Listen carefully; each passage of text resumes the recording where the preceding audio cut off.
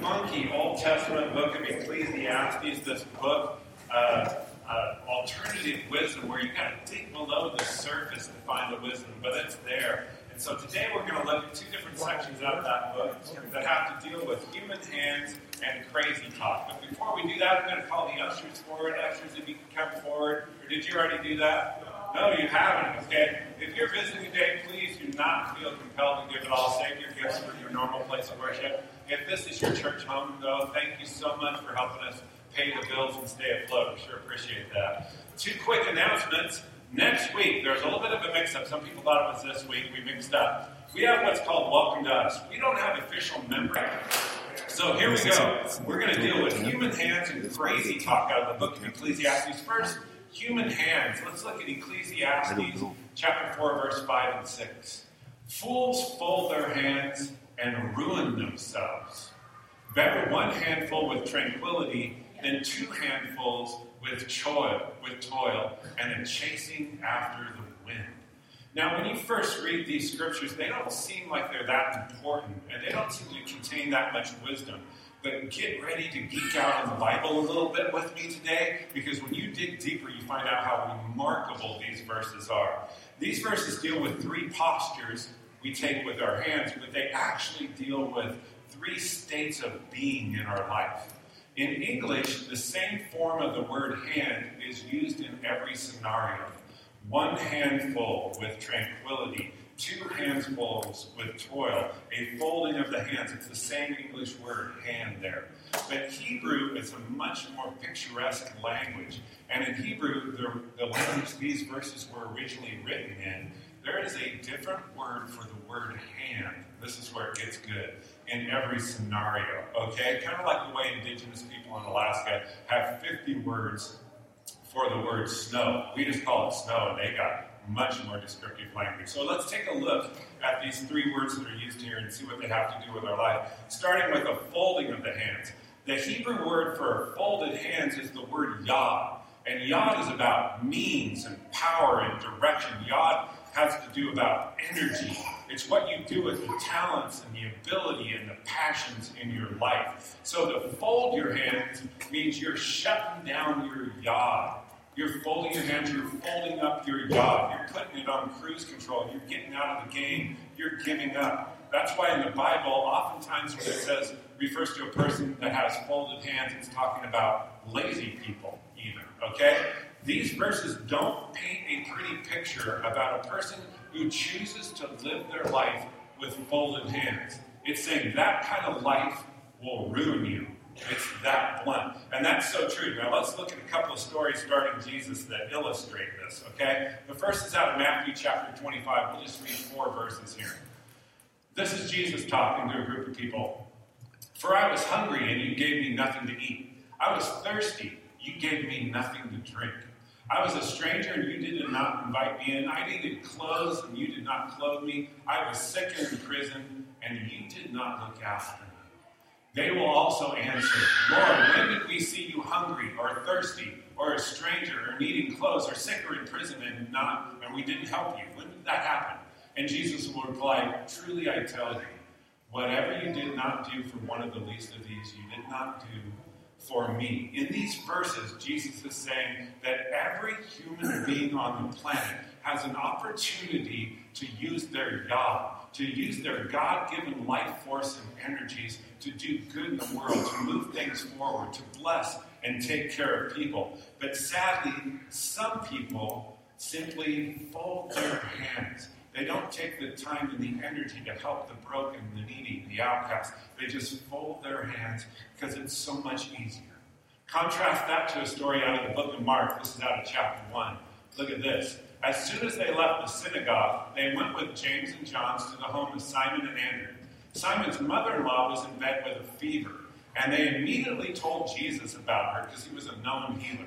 So he went to her, took her by the hand and helped her up. The fever left her, and she began to wait on them. Let me tell you why I told you that story too. Here's this poor lady who was suffering from what in the original language is called a fiery heat. It's not just a fever, it was a severe fever, and it was probably life-threatening because in this culture, in this region, malaria was rampant. So she probably had the beginning stages of malaria. And Jesus heals her, and as soon as she's healed, she starts serving people. Now, what a great scene. Think of this lady. She's healed.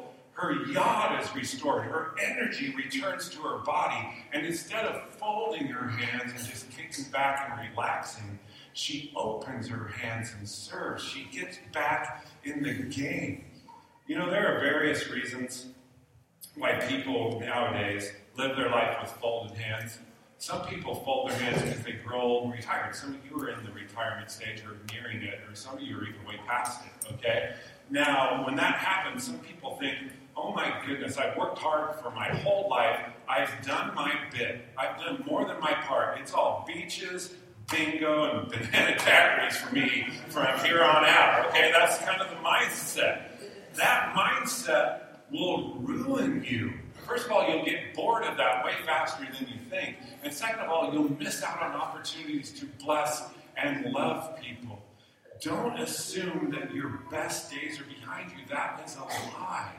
You have got something to give. The world needs what you've got to give. You've got experience. You've got time. You've got opportunity. You've got wisdom. You can comfort the hurting. You can curb injustice. You can be a friend to the lonely. You've still got some yod left in the tank, okay? Don't fool yourself. And when you unleash your yod on the world, your God-given life force and energies, your life becomes much more full and enriched than if you just fold your hands, put it on cruise control, and coast into the grave. That's not a great way to live. It will ruin you. Some people fold their hands for different reasons. Maybe you're even younger, but you've been hurt, or you've been betrayed, or rejected, or deeply wounded. You feel unappreciated, like the people around you don't want what you have to give. And so on a deep level, in a deep crevice of your heart, you just decide, I'm going to fold my hands. I'm going to shut it down. And your life becomes just going through the motions instead of truly engaging with the people around you. You become comfortably numb. I get it, okay? Some people are going to reject you. Some people are going to hurt you. Some people are going to ignore you. Some people, for a reason I don't know, insist on pooping on our parade routes, okay? I don't know. They just want to make our life hard.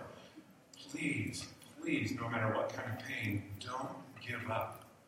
There's a church that has a motto, and I'm not much into mottos around here. We don't really have a Fifth Avenue motto, Fifth Avenue Church, and some catchy phrase. But if I was going to have a motto, I'd steal theirs and claim that I made it up for myself, okay?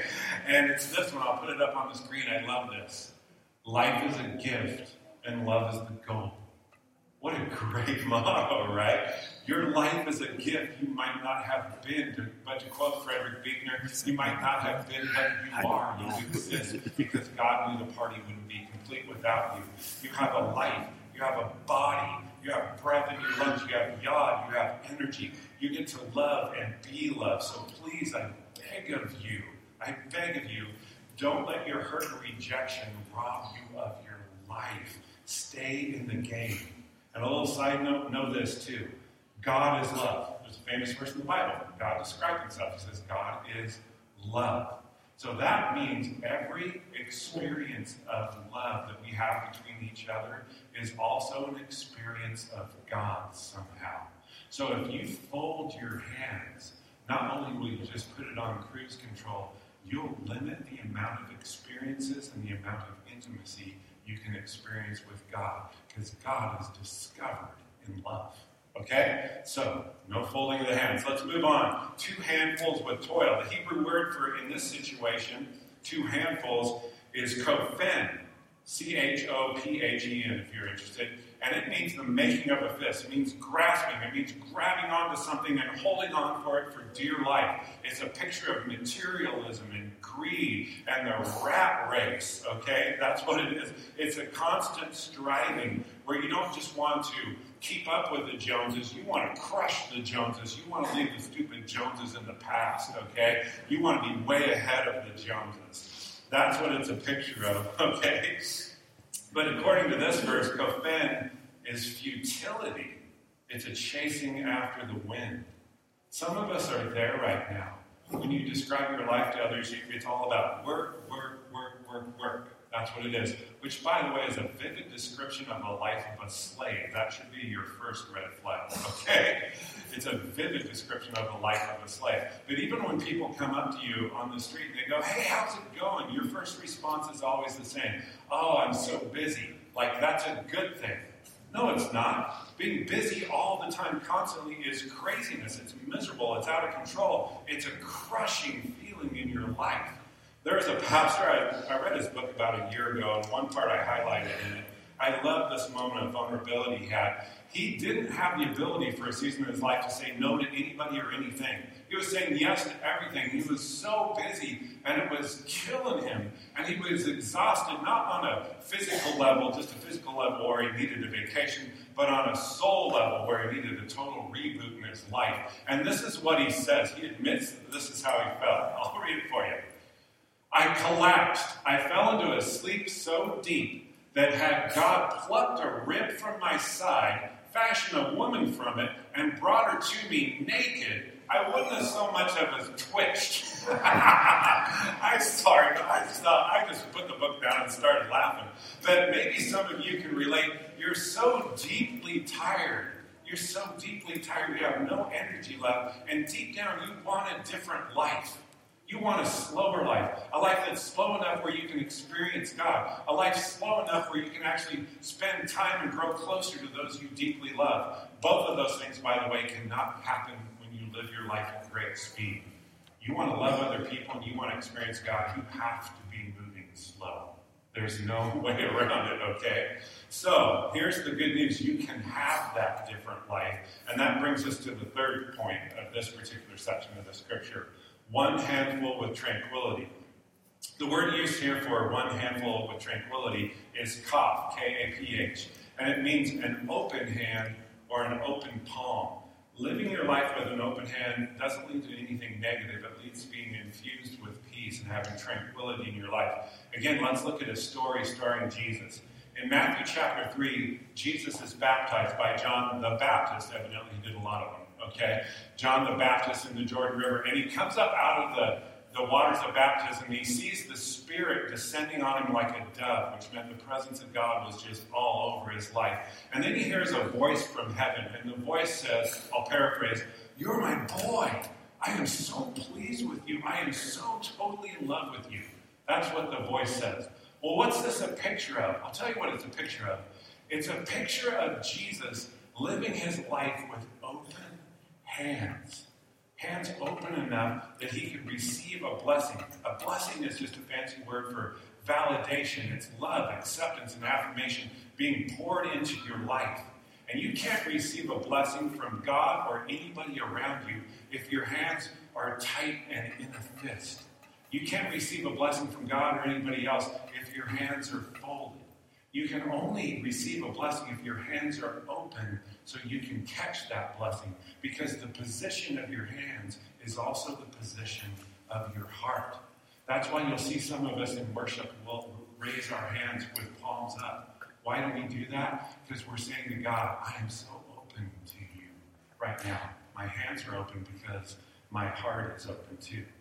God wants to save us from the insanity of a stressed out life. And he wants to save us from the emptiness of a checked out life. And that happens when we open our hands, when we say, God, I'm open.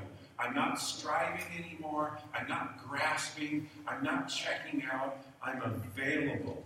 That's when God will speak blessing into your life. And it's a blessing that will infuse you with peace and tranquility. It's so incredible. Okay? Now let's move on to crazy talk. I want to read 2 verses out of Ecclesiastes chapter 7.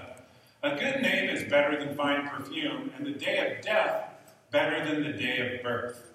It is better to go to a house of mourning than to go to a house of feasting, for death is the destiny of everyone, and the living should take this to heart. Now, these verses start off sounding pretty reasonable. Okay, when you read them for the first time, you think, oh, better a good name than fine perfume. Well, that's just a poetic way to say it would be better for you to go through your life reeking so bad that you smell like different parts of your body are having a stink-off competition. Okay, better to go through your life reeking that bad than to go through a life with a bad name, with a bad reputation. And you think about that and you think, yeah, I can agree with that. That sounds like wisdom. That makes sense to me. But then the very next verse, things get wonky. This mystery writer of Ecclesiastes, this teacher, goes on to say, it's better to go to a house of mourning than go to a house of feasting. Think about that. Did you check out your brain? Because that's just crazy talk. The writer seems to be saying it's better to go to a funeral than it is to go to a party. What kind of jacked up parties was this guy going to where he's at the party and he's thinking, man, I wish I was someplace better, like a funeral? Okay, though I have to admit, in preparing this message, my wife made me go to one particular party and I'm totally throwing her under the bus because it was her fault. Okay, she made me go to a party that was so awkward. Have you ever been to these? So awkward. During one part of the party, I was just going, I'm kind of wishing for the sweet release of death right now. Just anything to get me out of this building right now, okay? So there's that. But in most cases, we'd all agree, a party is way better than a funeral. That's why you never get ready for a funeral and think to yourself, man, this is going to rock. I can't wait to get there. I look so good in black and slimming. It's going to be wonderful. I hope I get some good pictures so I can post them on Instagram and Facebook because my friends are going to be so jealous they're not here with me. You don't do that when you go to a funeral. So why would the writer of Ecclesiastes write something that sounds so crazy and backwards? Well, he's not alone. Check out these words from an epic sermon by Jesus called the Sermon on the Mount. That's found in Matthew chapter 5-7. Jesus said, blessed, in other words, happy, delighted, are those that mourn, for they shall be comforted. Now, when you read through the Bible, you'll notice Jesus says a lot of crazy sounding stuff. He says, love your enemies. What? You're supposed to hate enemies, Jesus. That's why they're called enemies. Don't you understand that? And he says, love your enemies. Pray for those who persecute you. Then he goes on to say, whoever finds their life will lose it, but whoever loses their life for my sake will find it. That sounds crazy, Jesus. If I lose my life, I'll find it. But he says that. And then, one of my favorites, he says, it's more blessed to give than to receive. That sounds like something someone would say that didn't get what they wanted for Christmas, doesn't it? Well, I got underwear again, but it's okay, because it's more blessed to give than receive. Whatever you got to tell yourself, all right? But one of the craziest things I think Jesus ever said was this statement out of Matthew, chapters 5-7, out of the Sermon on the Mount. Blessed are they that mourn. But when you take a closer look at it, you realize Jesus and the writer of Ecclesiastes were actually on to something, because there are some amazing benefits to being a person that mourns. First of all, let me list just a couple for you. It expands your faith. In Luke chapter 7, Jesus and a big throng of people were walking into this village called Nain. At the same time, another large grouping of people was walking out of the village of Nain, and it was a funeral procession. So Jesus and his group collides with this funeral procession. And Jesus is moved with compassion because the funeral, there was this lady that earlier had lost her husband. She was a widow. And now they were carrying her only son on a coffin out of town to bury him. Can you even imagine that pain? Can you imagine the insane loneliness this woman would have been feeling? She was all by herself. And Jesus, being Jesus, is moved with compassion. He goes up, and the scripture says, he touched the coffin. Now, I don't know if you've been to a lot of funerals, but that's a party foul in any funeral you ever go to. You just walk up and slap the coffin, okay? Just don't do that. And especially in this culture, because in this culture, it would have made Jesus ritually unclean. It was a very taboo thing to do. But Jesus touched death. That's what he's doing here. And I believe he did it for a particular reason. I believe he did it because it was his way of saying to all those people and all of us, I can even be found here, right in the middle of death. You can find me. And it's true. Jesus isn't some sort of antiseptic deity that's up there and out of touch with us, who doesn't want to take time to be with us in our tears and our grieving. He's not some antiseptic deity that wants to not sully himself with our pain. No, he's not like that. He's a God who is present, a God who meets us right in the middle of our mourning and our mucus and our mess. So while we mourn, just like this widow is doing, somehow we'll see Jesus. And it's so true. I see it all the time. You'll see Jesus in the hugs you receive from your loved ones. You'll see Jesus in the flowers that are sent to you in your time of mourning from friends.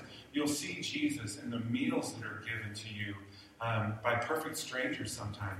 And you'll see Jesus in the compassion that oozes onto you from your faith community that refuses to let you go through your grieving and mourning alone. But instead, they sit in the suckiness with you. Somehow, some way, we see Jesus and our faith is expanded. And this is why. Because in that moment, a God who shows up here, even in the midst of our mourning, we just know, we know beyond a shadow of a doubt that he will show up everywhere in our life. And that expands our faith. Second thing, it makes us more alive. Many of us have had near-death experiences in this room, or at least experiences when you're going through them at the time you think they're near-death. They turn out not to be, but you think they are. I was flying back from Guam one time. If you don't know where Guam is, it's a rock in the middle of the ocean, 5.5 hours past Hawaii. It's out in the middle of nowhere. All you can see on all the beaches, you can't see any other land, you can just see water. And I remember flying back, and the pilot got on the intercom, and I don't like to fly very much, okay? I'm not a big fan. I like to land, okay? So I remember flying, and the pilot got on the intercom and said, "There's a hurricane in between us and Hawaii where we're going to stop to refuel. So we're going to fly around it. It'll take a little longer." But all of us on the plane were like, "Ooh, yay, good decision. Fly around the hurricane, okay?" Really not a fan of you flying through the hurricane. So I don't care if it takes longer. Fly all the way around it. Fly all the way around the world. I don't care. But don't fly through the hurricane. And then 20 minutes later, all hell broke loose on this plane, and I swear the pilot just went, I don't want to take the time, I'm hungry. So he flew through it. That's what it felt like, because the plane started violently shaking. The amount of turbulence I've never experienced before, and quite frankly, I never want to experience it again. People were white-knuckled, they were freaking out. Your luggage was shifting in the overhead bins, all this thing. And then I looked out the window. Little hint here. Never look out the window if you're afraid of flying and you're going through turbulence, because the wings were flapping. Flapping! I found out later they're designed to have some flex, but I didn't know that at the time. I thought they're about to snap off. And then my mind goes to worst case scenario. I'm going, oh my gosh, we're going to have to land in the ocean, and I'm going to cut myself, I'm going to chum myself for sharks, I'm going to be eaten alive. I mean, that's how it was going. And then, right at the moment, the pinnacle of my freaking out, we were done. All of a sudden, it was smooth again. And you've been there, right? You've been on a flight that you start off with and you're bored out of your mind, oh, this is going to take forever. And then it scares you for a moment, and then it's smooth. It changes you. All of a sudden, you love everything. I love this plane. I love the smoothness. I love these people. I love that guy who's been hogging my armrest for 4 hours now. I love my life. Right? I don't know if you've been in that, but that's where I was. Mourning is a blessing, and here's why. Because just like a near-death experience, it causes us to see that our lives are a gift. Every moment, every breath is sheer gift. So in facing death, somehow we become more alive. It's amazing. And lastly, the last benefit of mourning, it causes us to appreciate people. I love doing funerals. I've said it over and over again, and I'll continue to do it. If you want me to do your funeral, well, you have to ask me in advance, I guess, or your family would. But it's my jam. I love doing them. I never say no to them. I just say yes to them all times. First of all, as I've told you before, because it's an incredible privilege to be invited into the center of someone's pain like that. Their vulnerability, their rawness. It's an incredible privilege for me as a pastor for them to say, can you come into this, even this with me? Oh, it's so meaningful. And secondly, because our mourning at a funeral reassures us actually that we did it right. When you mourn at a funeral, it means you actually care. The callous don't grieve. The callous don't mourn. The fact that you're mourning means you lived your life right. You actually cared about this person. And in fact, your tears, your grief, your mourning is the last gift you can give to someone who is departed. If any of you go to my funeral someday, I hope you blubber and wail and cry and your nose runs like a kid that just lost their Halloween candy, okay? Seriously, because your tears, your grief, your mourning is a gift to me. So thank you in advance if you're ever at my funeral, okay? But mostly, I love doing funerals. This sounds a little morose, right? But I'm sorry. I love doing funerals because during those somber moments in a funeral, those moments of intense grief, the veil is lifted just momentarily, and we see how precious people are to us. And it changes us. When people leave a funeral, they go home. And those people that they believe they loved with their whole heart, somehow they love even more after a funeral. That is such a gift. So I start every funeral with the same sacred prayer. It doesn't sound sacred, but it is. This is what I start funerals with. I pray this. God, please help us. This is awful. That's how I start it. I don't try to avoid the mourning. I steer right into it because the mourning is where the blessings are found. So all this to say, I actually agree with the crazy talk of Jesus and the writer of Ecclesiastes. Sometimes a funeral can be better than a feast. Who knew? This is a great example of the alternative wisdom found in Ecclesiastes. You have to dig for it, but it's there. Let me pray for us. God, please save us from a stressed out life of grasping. In fact, right now, just physically, can you open your hearts by opening your hands in front of you as I pray this?